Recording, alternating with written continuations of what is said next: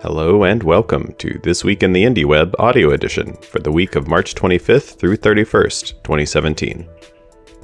This Week in the Indie Web is a weekly digest of activities in the Indie Web community at indieweb.org. It contains recent and upcoming events, posts from indie news, and a summary of wiki edits. This Week in the Indie Web is sent out on Fridays at 2 p.m. Pacific Time, with this audio edition appearing the following day. You can find the web edition of This Week in the Indie Web, including all links and an archive of all past editions, at indieweb.org/this-week.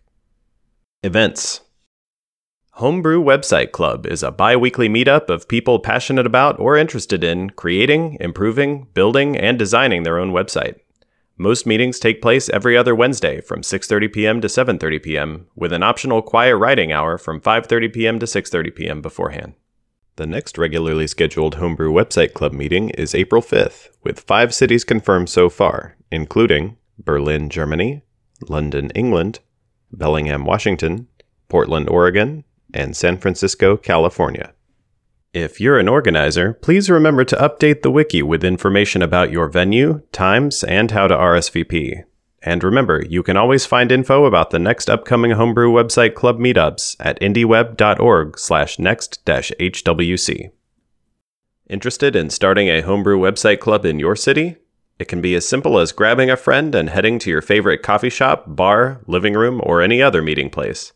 You can find plenty of information about Homebrew Website Club, including tips for how to organize your own, at indieweb.org/HWC.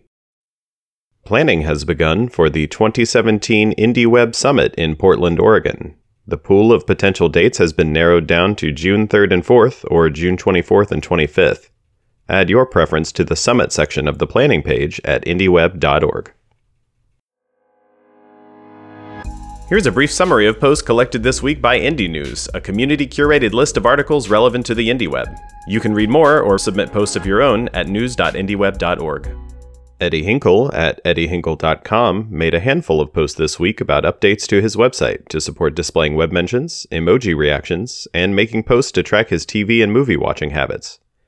Eddie also shared an article questioning when personal tracking devices go too far, prompted by the April Fool's Day announcement by toilet paper maker Quilted Northern of the USIT, a wearable device for tracking and sharing one's toilet usage. A reminder that it's April Fool's Day weekend and that nothing that you read on the internet is to be trusted at face value. Of course, that's just like every day.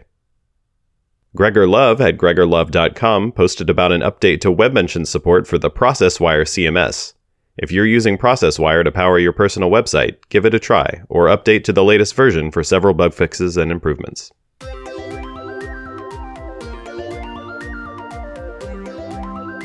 And now, a selection of this week's updates from the IndieWeb Wiki at indieweb.org. Community and Concepts. Chris Aldrich has begun a series of wiki pages related to the IndieWeb and education. These updates include concepts like academic samizdat, a term derived from Russian counterculture self-publishing in the Soviet era, and commonplace book, a way of collecting knowledge as highlights and marginalia on shared texts such as physical books, card catalogs, and even websites. Also under the IndieWeb and education umbrella are info and links for how to use platforms like Known, WordPress, and Omeka for education. Some updates were made about IndieWeb methods for tracking TV and movie watching habits, including links to example posts and a new page for tracked.tv, that's TRAKT.tv, a silo for tracking watching habits across services such as Netflix. A discussion came up on the TweetStorm page, spurred by the announcement of an iOS app named Stormcrow, which allows users to author long-form posts that will then be released as a series of tweets. Links were posted to some opinion pieces about the drawbacks and benefits of posting long-form content in small chunks on a platform like Twitter, as well as keeping the complete long-form post on your own site. Some discussion has popped up on the check-in page about after-the-fact check-ins, where users of social location tracking services like Swarm may choose to check in only after they have left a location. Services and organizations. 4 years after being shut down by Yahoo, the once-and-future event silo upcoming.org is back and in public beta. In addition to the relaunch, creator Andy Baio has released the source code for the website on GitHub. Twitter updated their clients this week with a change to its character counting algorithm. The new update no longer counts mentions of other usernames towards the total 140 characters allowed in a tweet.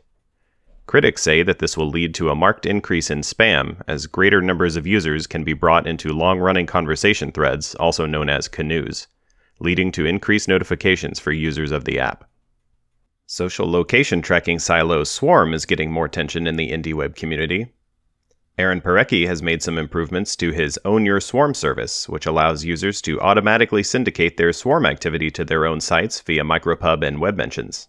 And Tantek Chalik documented a way to use Swarm's photo posting features to publish high-res photos back to his own site, replacing his previous workflow, which involved Instagram. Indie web development.